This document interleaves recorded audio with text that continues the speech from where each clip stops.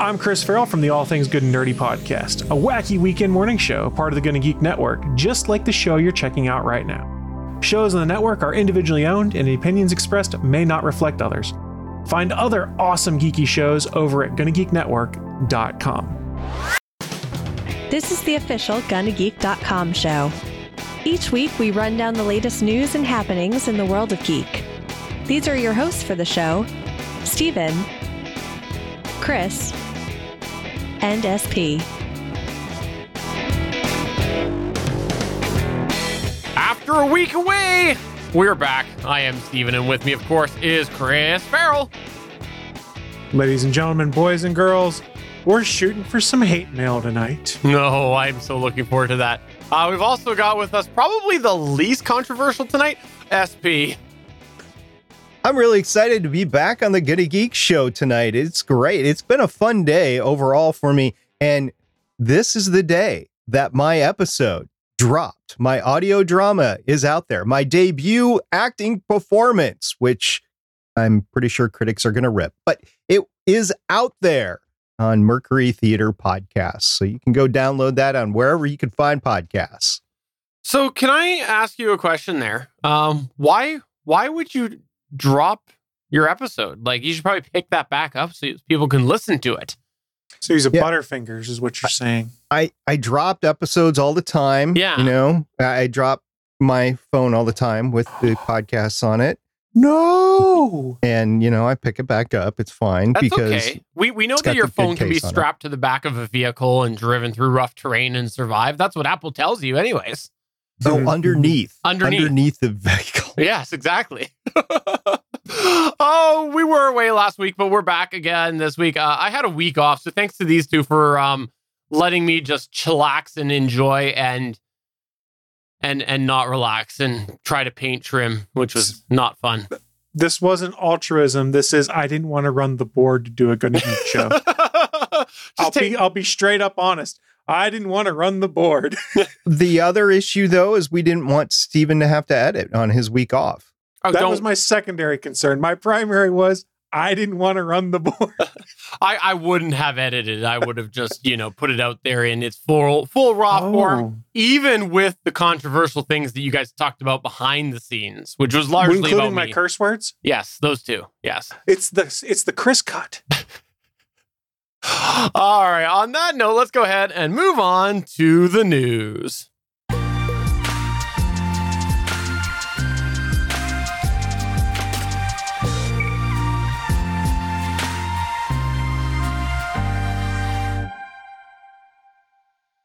All right, let's go ahead and start off here with some news that I know Chris Farrell is super excited about. Let's have a rational, mature discussion about how the Snyder Cut came to be and things like that.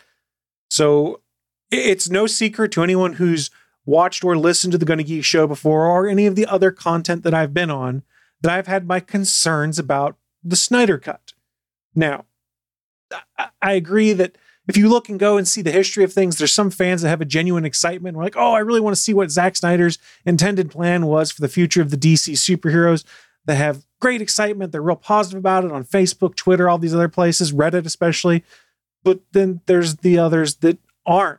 We had a large problem, and people don't want to admit this, including at one point it was tough to get even the companies that are involved in these productions to admit it. There was a very, very toxic element of fans. I don't know that it was necessarily a large group, but it was a very vocal group that were all about wanting the Snyder Cut to come out. They had their movement to make it happen. So what did they do to make it happen? Not like positive tweets that say, hey, we'd love to see the Snyder Cut. Not necessarily follow the guidelines of some of the other fans that, raised money for suicide foundations because Zack Snyder tragically had to stop directing the Justice League movie because his daughter committed suicide and he wanted to be with his family. No, what they did is they harassed people on Twitter and Facebook who said they weren't fans of Zack Snyder's previous DC work or that they were okay with where they went with the Justice League movie. So instead of having constructive criticism, they just harassed these people and would review bomb them and send them just nasty, nasty comments. And then anytime a Marvel movie would come out, we'd devolve into fanboy wars. It was, well, the Snyder Cut would be so much better, but we never got it because Warner Brothers deprived us of it. And instead of, celebrating the fact that we got a cool comic book movie out, it turned into, we're going to bitch and moan about the Snyder Cut and make it a miserable experience. Well, guess what? They won. these positive fans and this toxic vocal minority of Snyder Cut fans, they won. Warner Brothers / HBO said, yes, we're going to give Zack Snyder $70 million to finish the film that he didn't get to finish. And we're going to put it on HBO Max. Now, arguably this happened so they could push subscribers to HBO Max. I'm not sure we would have gotten it had it not been for the advent of the HBO Max app, or also, a global pandemic that made it so it was hard to produce new content. But we got the Snyder Cut, and arguably it's better than what was presented in Joss Whedon's cut of Justice League. I say arguably because I have not yet watched it. I will eventually get to it, but sitting down to commit 4 hours to a movie right now is just not something I want to do. We also found out after the Snyder Cut came out and Zack Snyder's interviews and things like that, that this was supposed to be the beginning of a trilogy of Justice League movies. And he basically set up the end of Justice League Part 1 to set up these other movies, which then led to a new movement. Hashtag restore the Snyderverse. And I'm pretty sure you all can see where this is going to go right now. You've got another large group of fans that are real positive about it, spreading positive buzz about how much they enjoyed it, using hashtag restore the Snyderverse. And we've gone back to what we saw before with the toxic minority that are using that as an excuse to drag on critics that didn't like Zack Snyder's movies, drag on people who didn't like the Justice League that he put out, things like that. And it's become toxic and gross again. And it even took a step further.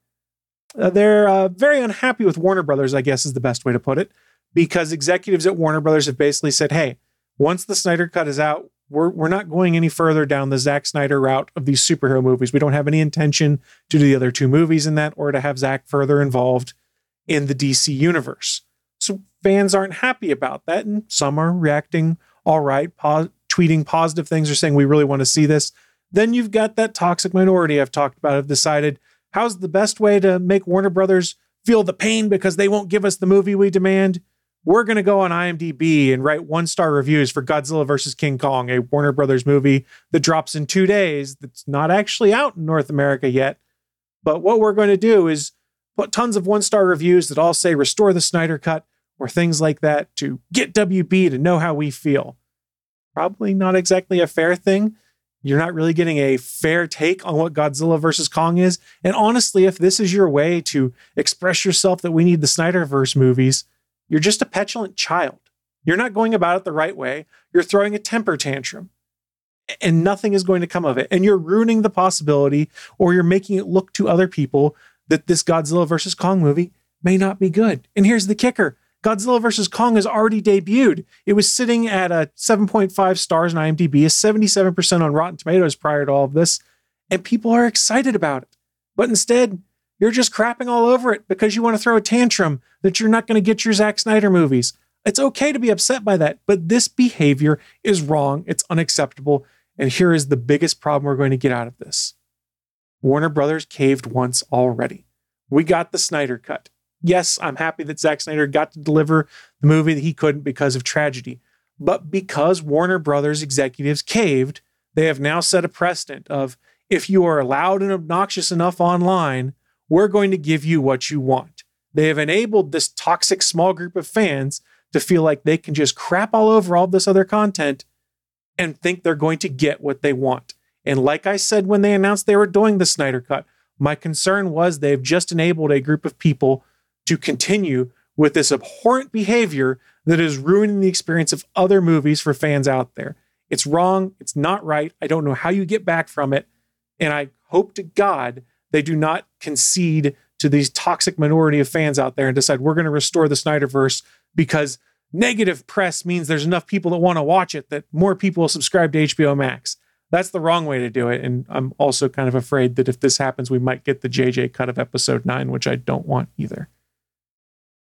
I think I'm the only one here that's actually watched it. And I didn't sit down and watch 4 hours of it. I watched it sitting right here for the first 3 hours of it, but I didn't sit here for 3 hours. I watched it sped up at 2.5 to 3 times speed, which was just fine for me. I wasn't going to be sitting down and critiquing every little thing or enjoying the cinematic experience. I legitimately just wanted to see what was different in it.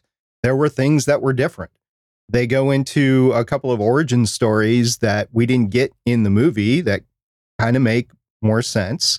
The villains motive is better defined, but I stopped short by saying it's a better movie.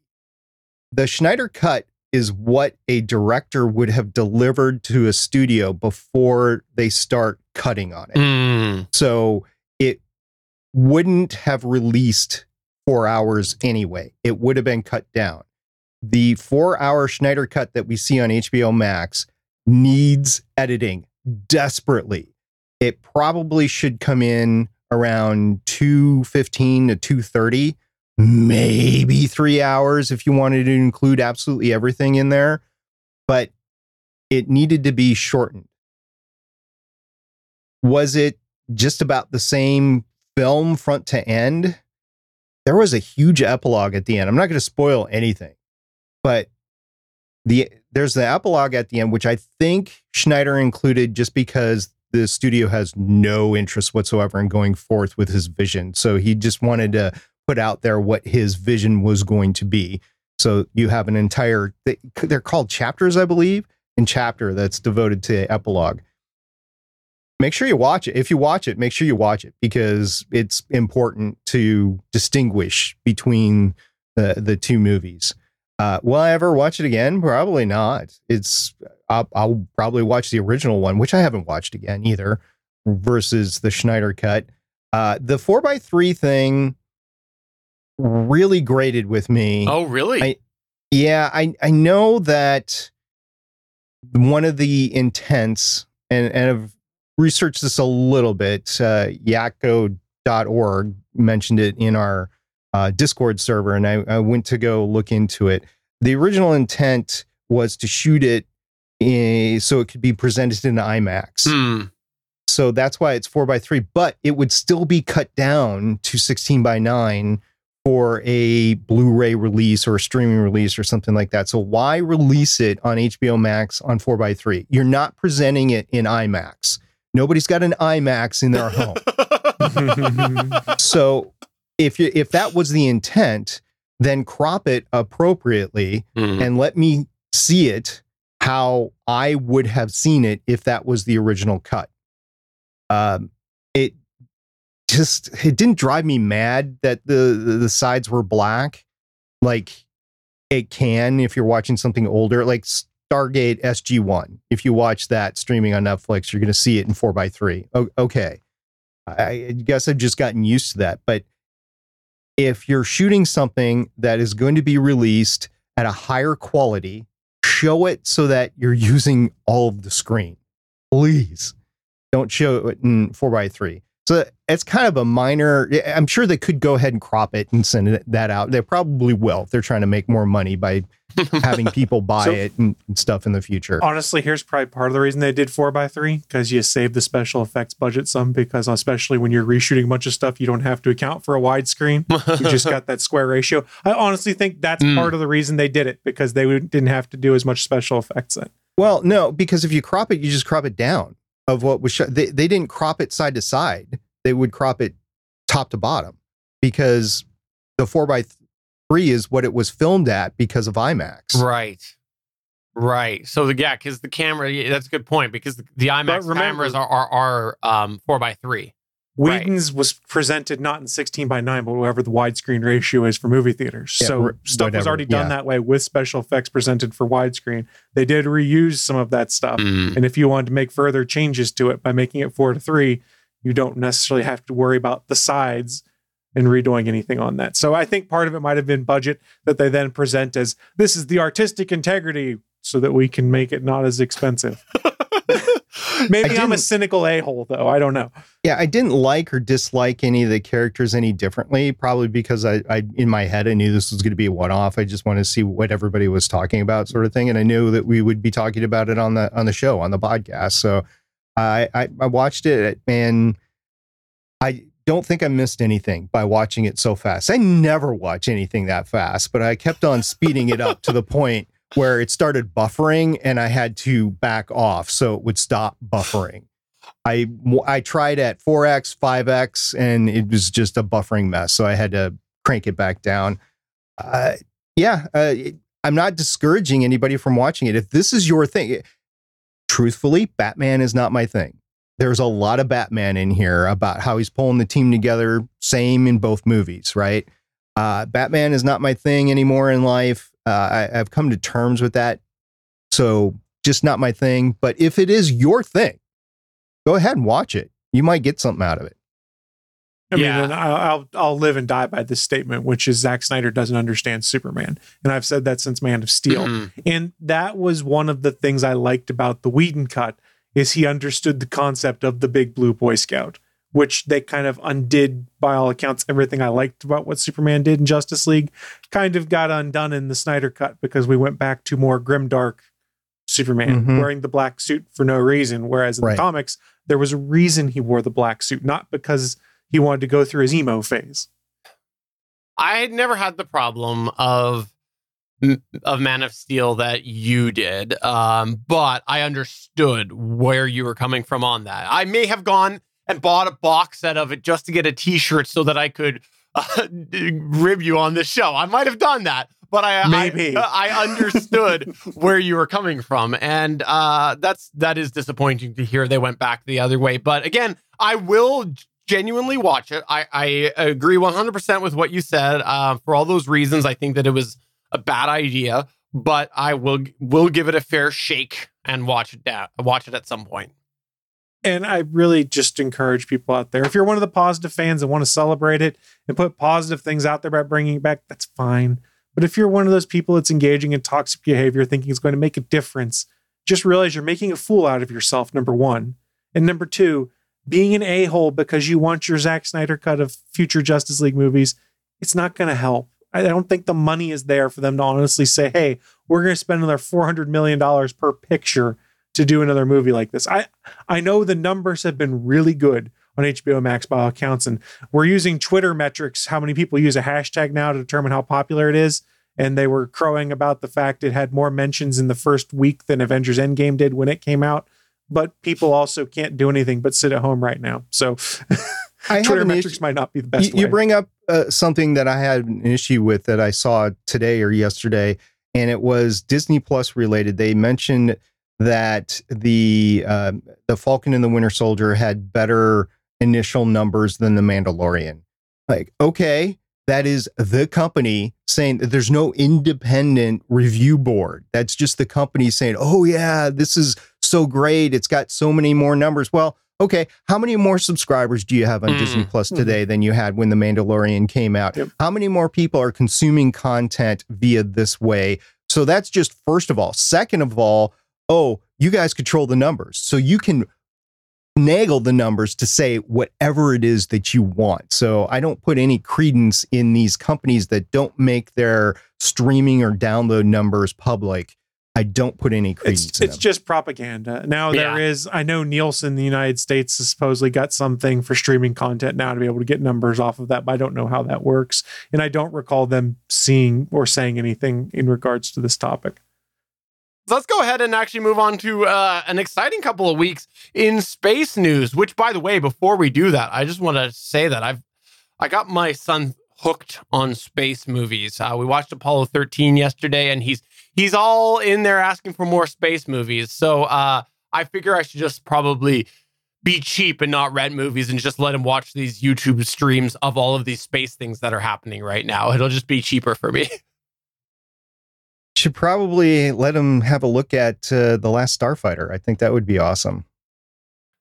But we're not going to talk about that. We're going to talk about what's actually going on. And there is a lot going on. So Stephen mentioned that there was a lot that happened in the last 2 weeks. There's a lot of big things that happened in the last 2 weeks or are about to happen. So we're going to cover quite a bit of ground right now with space. I'm going to go through it pretty fast, but if Stephen or Chris have any questions or comments, they're free to jump in. So the first thing I'm going to talk about is the SLS. This is the launch system that's going to be used for the Artemis program to go back to the moon for NASA. So NASA did fire up the core stage at Stennis Space Center on Thursday, May 18th, 2021. The ignition of the four RS-25 rocket engines occurred at 4:37 p.m. Eastern Daylight Savings Time and ran for 499.9 seconds or for the Canadians out there, 8 minutes and 29.9 seconds.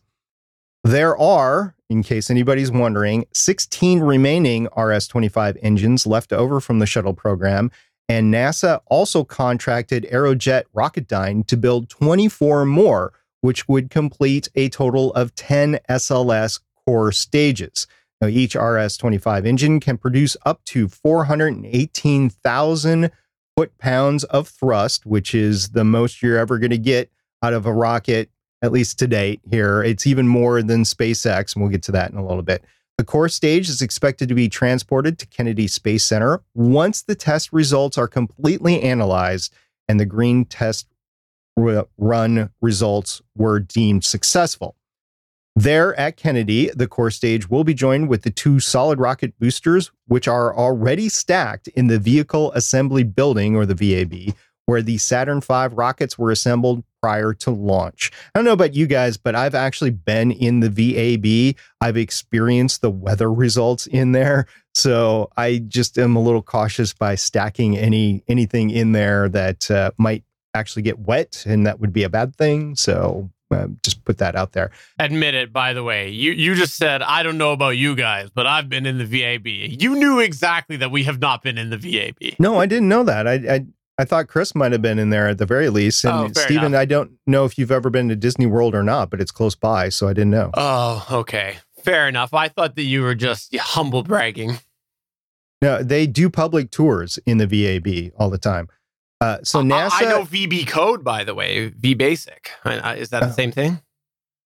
It's been a long time since I coded V basic. Right?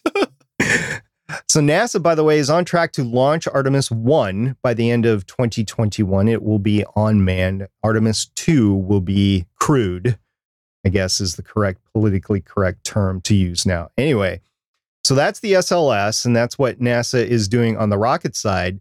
They also have a capsule. It's called the Orion capsule, and they've been going through a series of drop tests. Now, I actually had to scratch my head because I'm like, didn't we already do this? Turns out we did already do this, but they are doing it again because we're in the final configuration.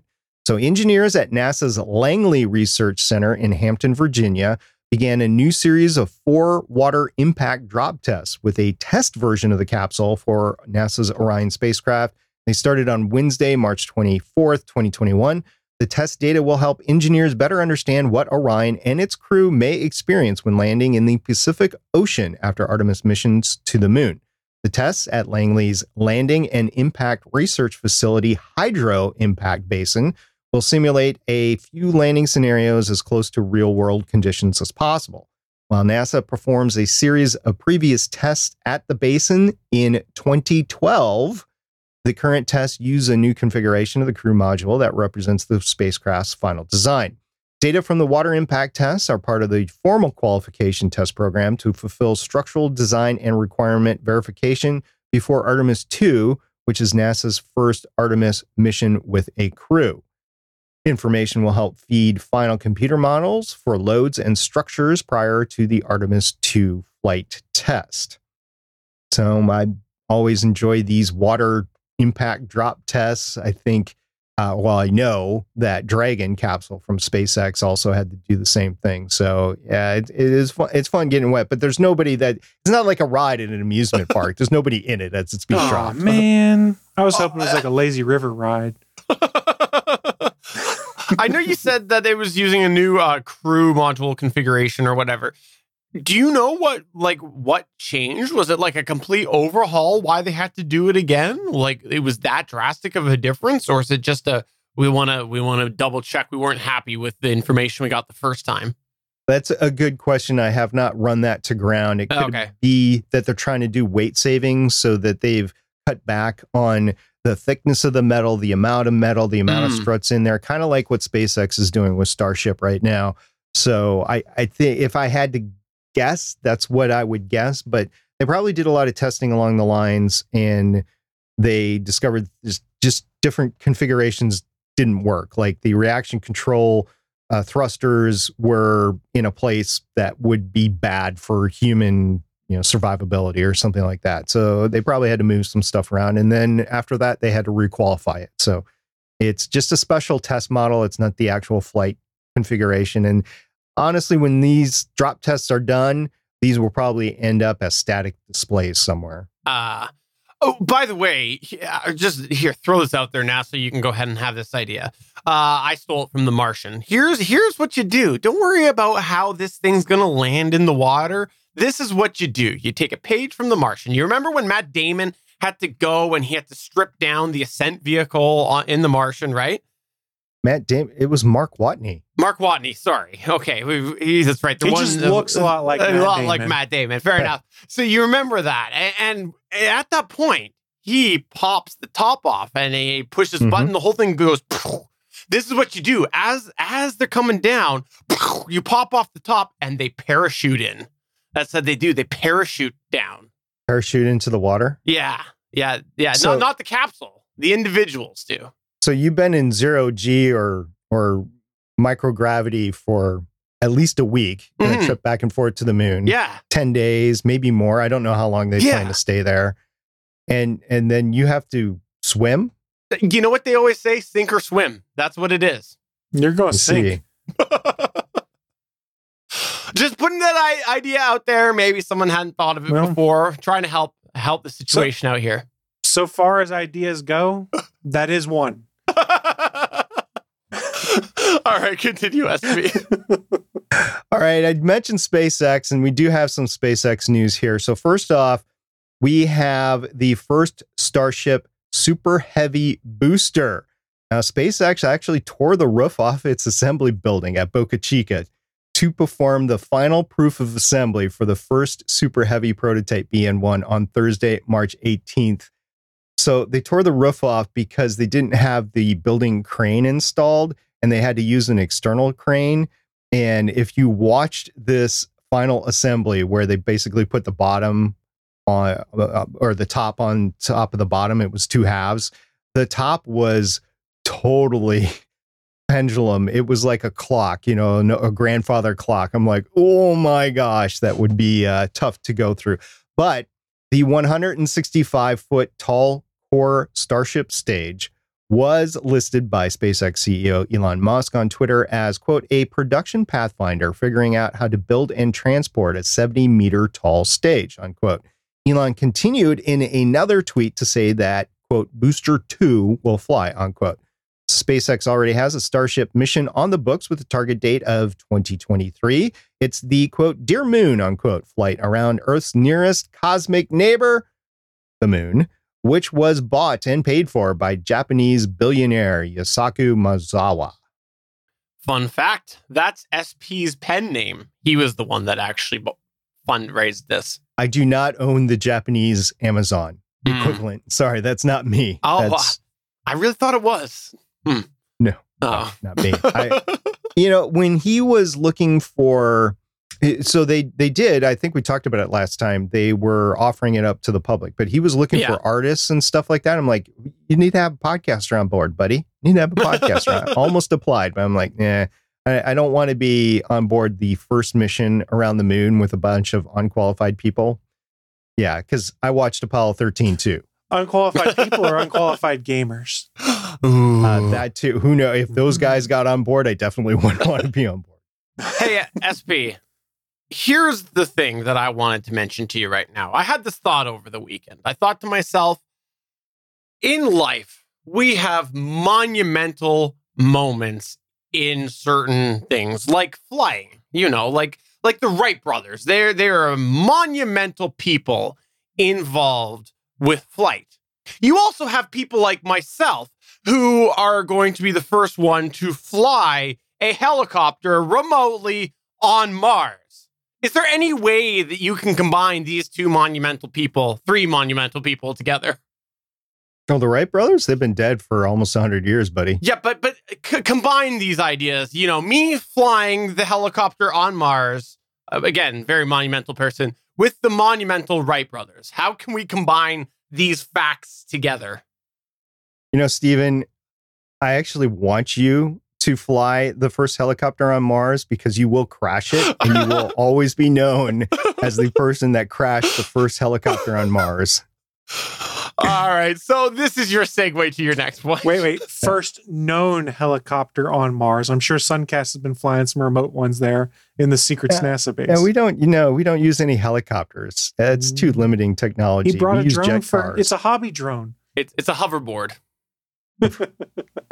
So in a press release on Tuesday, May 23rd, 2021, NASA stated they are targeting no earlier than April 8th for the Mars Ingenuity helicopter's first flight.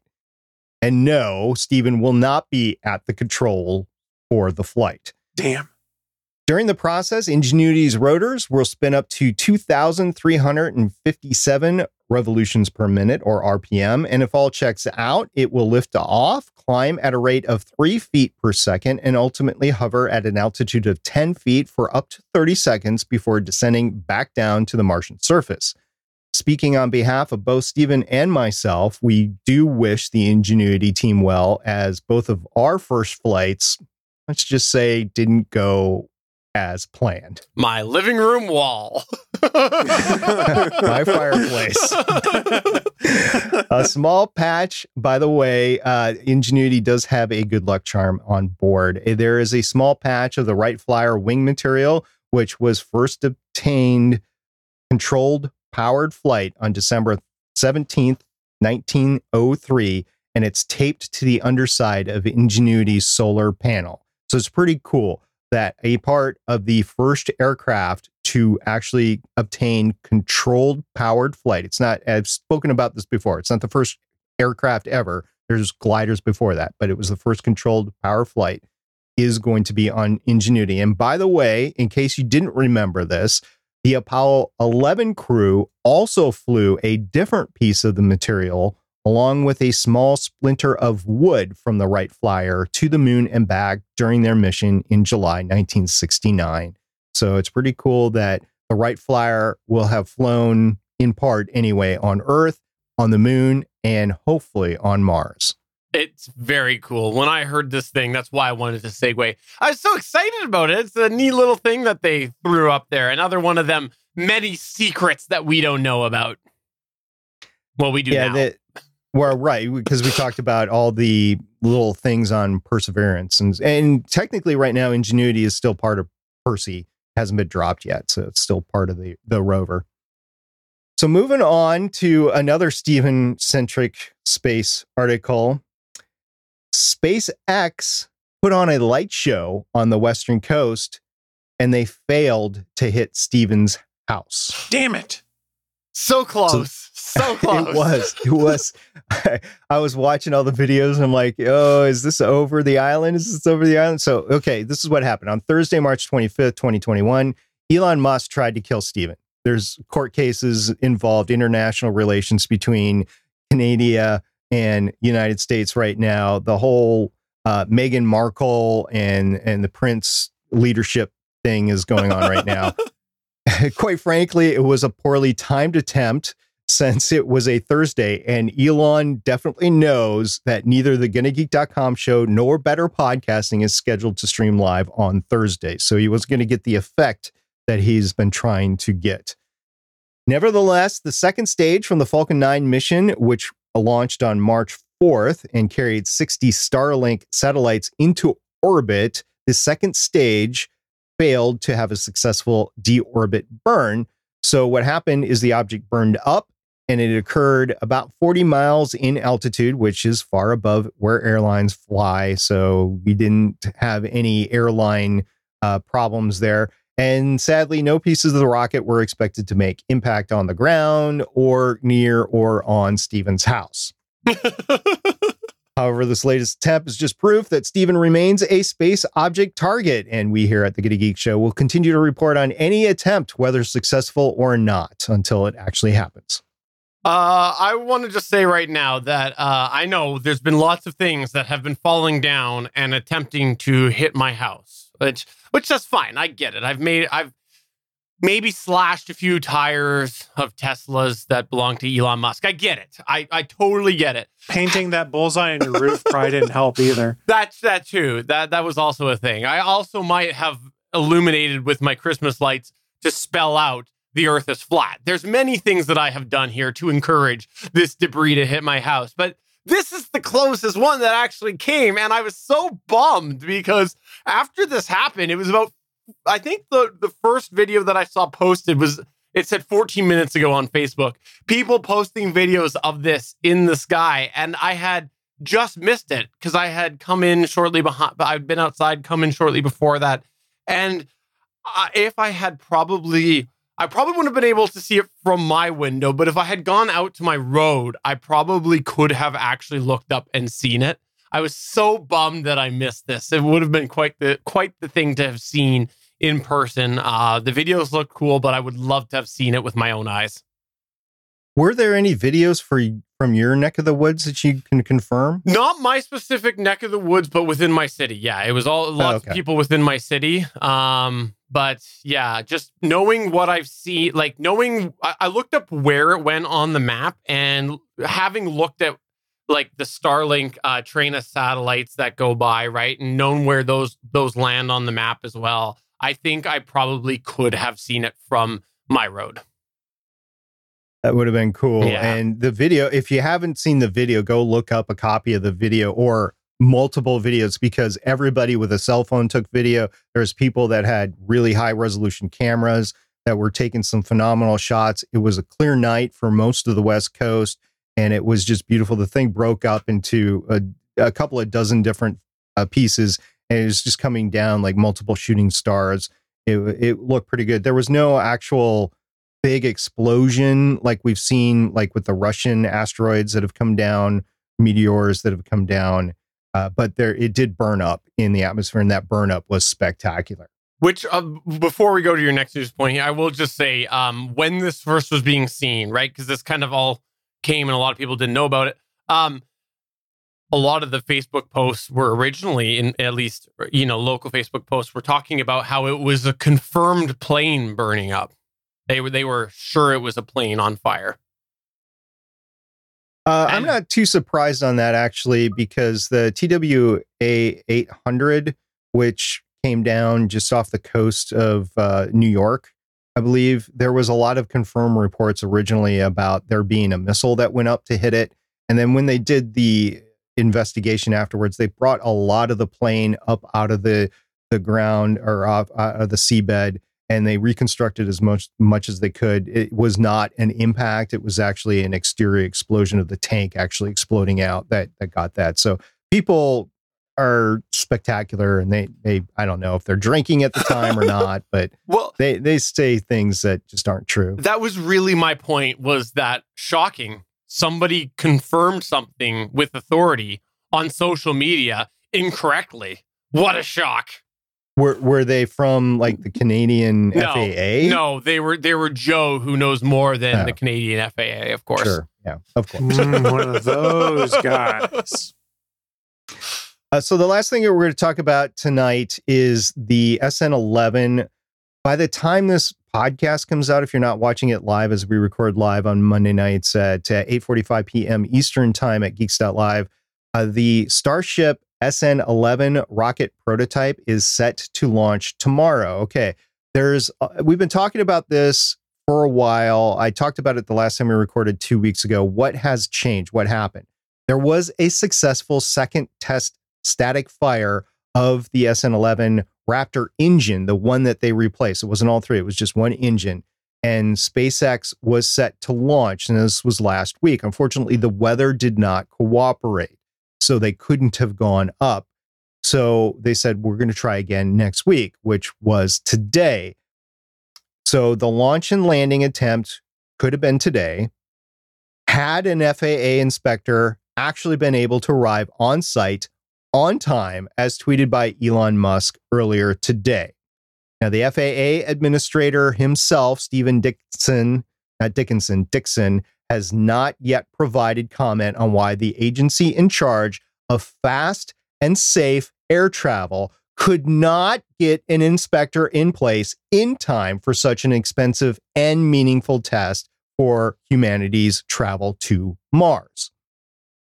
However, the FAA did respond to Elon's tweet. So this is the FAA. This is not from Stephen himself. Not you, Stephen, the FAA the administrator, Stephen. Yeah. Quote, on March 12th, the FAA revised the SpaceX Starship license to require an FAA safety inspector to be present at the Boca Chica site for every flight. This is the result of the FAA's continuing oversight of SpaceX to ensure compliance with federal regulations to protect public safety, including issues arising from the SN8 launch in December 2020. SpaceX must provide adequate notice of its launch schedule to allow for an FAA safety inspector to travel to Boca Chica, unquote. The FAA has not provided comment on why the FAA does not have an inspector on permanent station in Boca Chica to support these events. And this is my opinion right now, is that the government is making an unfair competition between its SLS system and the Starship system because the FAA does not have to be at test flights or flights of the SLS. However, they are saying that they have to be at the test flights for SpaceX. That's an unfair competitive advantage to the government, controlled by the government. So I get why Elon's all messed up here. However, I do understand that public safety is a big deal. So I'm glad the FAA is involved from that aspect, that there is somebody looking out for the public safety. So there is that. There's two sides of the coin here. However, I'm going to side with Elon right now and say that I don't know why the FAA couldn't have had somebody there for the test flight, because they knew it was imminent and it was about to happen. So I don't understand why an FAA inspector couldn't have been there already. As I scroll trying to find our previous week's news stories, I thought we played the other side of the coin where there was a test that was approved by the FAA under questionable circumstances when it almost seemed like it should not have been approved because the report had not been concluded from the previous incident. So I'm curious why the change of heart. This is an evolving regulatory job that the FAA is doing. So maybe something has changed, but there is extensive coverage of this right now. There is actual reporters in Washington, D.C. that are in constant contact with the FAA to find out this information. Matter of fact, that's probably how this statement actually got out today. I think that the process needs to be better defined because the public is not going to take lightly to this. This is just as bad as the fanboys with the Snyder Cut, except for there's probably more of them worldwide here than there are for Snyder's Cut here. I don't know the exact numbers, but I would guess that it's on that level. So the FAA better get their act together and their statements correct here and their processes in line, and SpaceX should follow them. But if they're going to change things with every flight, I completely agree with you, Stephen. What up with that? Yeah, because that's quite the change from, and that's what I mean, right? Like I wasn't asking what your change of heart was, and as I said that, I thought maybe it came across that way, but no, because they were like, it almost seemed like they gave SpaceX a pass there when they shouldn't have the last test, and now this is happening. So like, did Elon not give out enough free Teslas? I don't know. No, I'm just... Well, there's a different administration in power. No, this was only a couple weeks ago. Yeah, and the FAA administrator was from the previous administration, by the way. It was not the FAA. So the Secretary of Transportation, which the FAA reports to, has changed. But Correct. The FAA administrator is a 5-year confirmation, and it was confirmed during the last administration. Okay. Well, I look forward to seeing what happens here. I do find it funny, the FAA trying to throw SpaceX under the bus as well. SpaceX throws them under the bus. FAA throws them under the bus. Should have provided adequate notice. It's kind of funny. Yeah, this is a he said, she said thing. The problem here is that everybody knows what's going on with SpaceX because it's so well covered. There are numerous private crowdfunded reporters that are there on scene all the time. It was no secret that they were going to get ready to launch. You put the termination system on board. You know you're going to launch within a couple of days. Why the FAA didn't send anybody out, I don't know. Maybe they're like, oh, they didn't tell. We're going to play the big card here. You guys need to play by the rules and tell us. No, just send somebody out there, for crying out loud. I know we're running long now, but that might be that's actually a really good theory that maybe they did this as a point of being like, look, you're not getting another pass. You're cutting, you're not following enough rules. And so this is the moment that we say, look, start filing your paperwork and we're going to make this a very bureaucratic process. I don't know. I mean, I know there's all sorts of proliferation treaties out there. And unfortunately, we have to bring that up when we talk about space travel because space launch vehicles can easily be converted to rockets or intercontinental ballistic missiles. So you have to do that. But there's nothing saying that Elon can't take this operation somewhere else. Yeah. He's already making those sea launch platforms. He can launch from outside the United States, and there's nothing you can do about it. Yeah. All right. Well, we got a couple of quick hits here that we got for our extra before we shut things down. And the first was a fan request. Long story short, you've seen this everywhere. The fan request for us to cover this came in before the resolution. Basically, there was a big ship got stuck in a canal, stopped a bunch of sea traffic. Then there was a digger that came in, and a lonely digger trying to dig out this big barge. Barge refused help from outside sources, and said barge got free today. And that is the story that we were requested to be covered about the Suez Canal that was temporarily blocked. A couple of interesting notes from the Gonna Geek standpoint. First of all, from the space standpoint, you can clearly see this from space, which is pretty neat. The images are all over there, and just go search for them, you'll find them. Also, the moon actually assisted to move it because the moon it was a full moon, so it was close to the Earth. It was a big tide, and that is the reason why it was able to get unstuck, because the tide was bigger than normal, and it was able to get out there. Also, from a tertiary consideration, this is now the reason that every PS5 and new series Xbox is going to be late, because this ship held everything up. Yeah, it was quite apparently going to have quite the impact on the distribution channels worldwide. Fancy cheese is also impacted, supposedly. So if you like a fancy cheese, you're in trouble. And in case you happen to be oblivious to all of this here over the last week, let me go ahead and give you the name of the big barge. Ever Given, which apparently it could not ever give because it got stuck. You know, in the grand scheme of things, nobody died. It wasn't like the Concordia, which went down and people died. It wasn't like the Exxon Valdez, which spilled a bunch of oil and made this environmental catastrophe, and a lot of sea life and wildlife was killed. So it wasn't that. It was just a big ship stuck in a river, basically. Oh, we forgot the other thing too, is before it got stuck, if you look at the map of where it kind of went, it may have drawn out a male anatomy. Yeah, that's true too. There was go look it up. It accidentally drew a male anatomy. To give an idea, like roughly size, this is an infographic I thought was pretty interesting that I saw.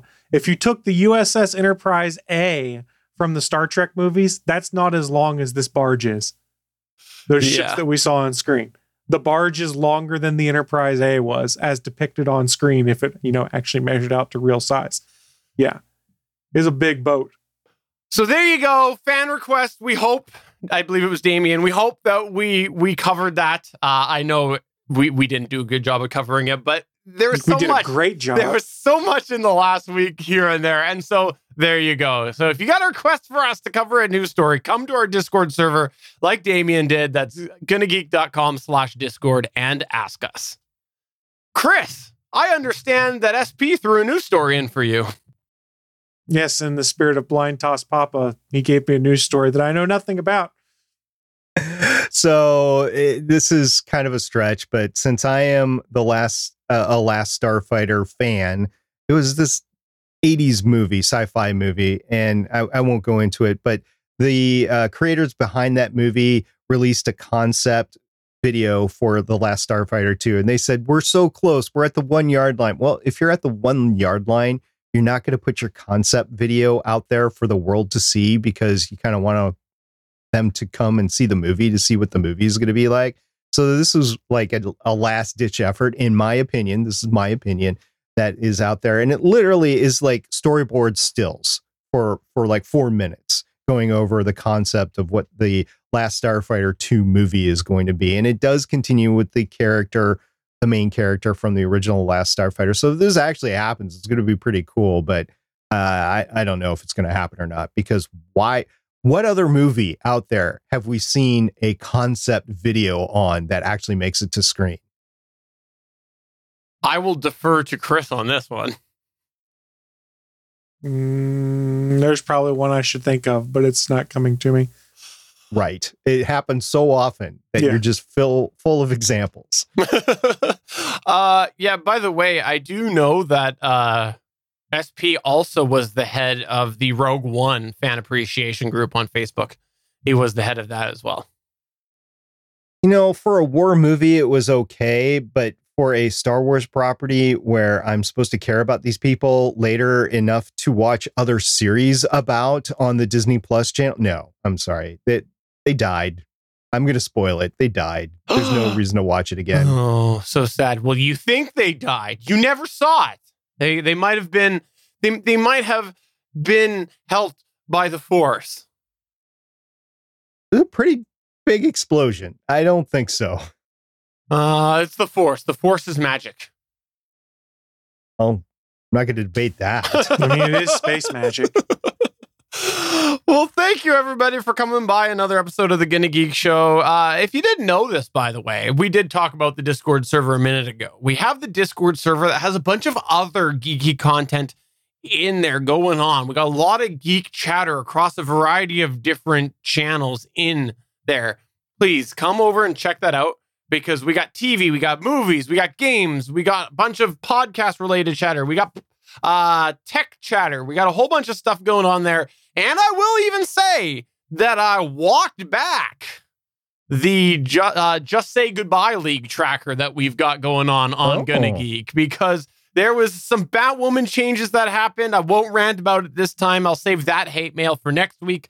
But you can go ahead and check that out over in the still around Starling Tribune channel over on the Discord server. We kept it there because there's still some CW-verse chatter happening, and it needs its own home. I've often said to Chris and Michelle, if they want to get together and discuss something that's CW related, they can. Matter of fact, Stephen, I'm going to extend that to you, since I know that you're watching the new Superman series on CW. Want to, come on and do a podcast on Starling Tribune? I will release it on that feed. I'm not going to edit it. I'm not going to be on it, but I'll release it on that. Oh, you will be on it, because what I'm going to do is I'm going to do the podcast as a solo cast, but not as a solo cast. I will play Chris, Michelle, SP. It won't even be me on there, but I will do my opinion of what I think your opinions would be. So meta. And no, there will be no meta talk on there either. That's Flash tie-in. Chris, is there anything that you would like to plug or promote? Just a friendly reminder, we do have a lot of live content here on the Gonna Geek Network. So if you like watching live video programs, head on over to geeks.live. You can scroll down to the bottom of the page, and there's a calendar of all of our upcoming live events. SP, I know at the beginning you plugged your audio drama, but is there anything else you would like to plug or promote, or would you like to double tap that? I would like to double tap that literally, because if you listen to the audio drama, you will clearly hear my talent of being able to type on my computer and talk to people around the office at the same time. It's just great Foley effects, guys. Awesome. And I want to go ahead and give a special shout out to everybody who is keeping that Discord server going. I was away. I didn't do a lot of chatting in there over the last week, and lots of conversations still happening over there. And so when I went in today to have a bit of a better look around, I was quite impressed with what I missed over the last week. So thank you to everybody, that people who are helping run the Discord, but also everybody who is just participating. I want to thank everybody for that. It's a great community there. On behalf of everyone, I say you're welcome. So, for episode number 370 of the official Gonna Geek Show, I'm Stephen John Drew saying, yep, Justice League. Not a good situation, whether it's on HBO or the CW. And I'm SP saying, why so much DC hate out there? Oh, because their stuff sucks. I'm Chris saying, send your hate mail to me, js@gonnageek.com, or at the Chris Farrell on Twitter. Bye. Bye.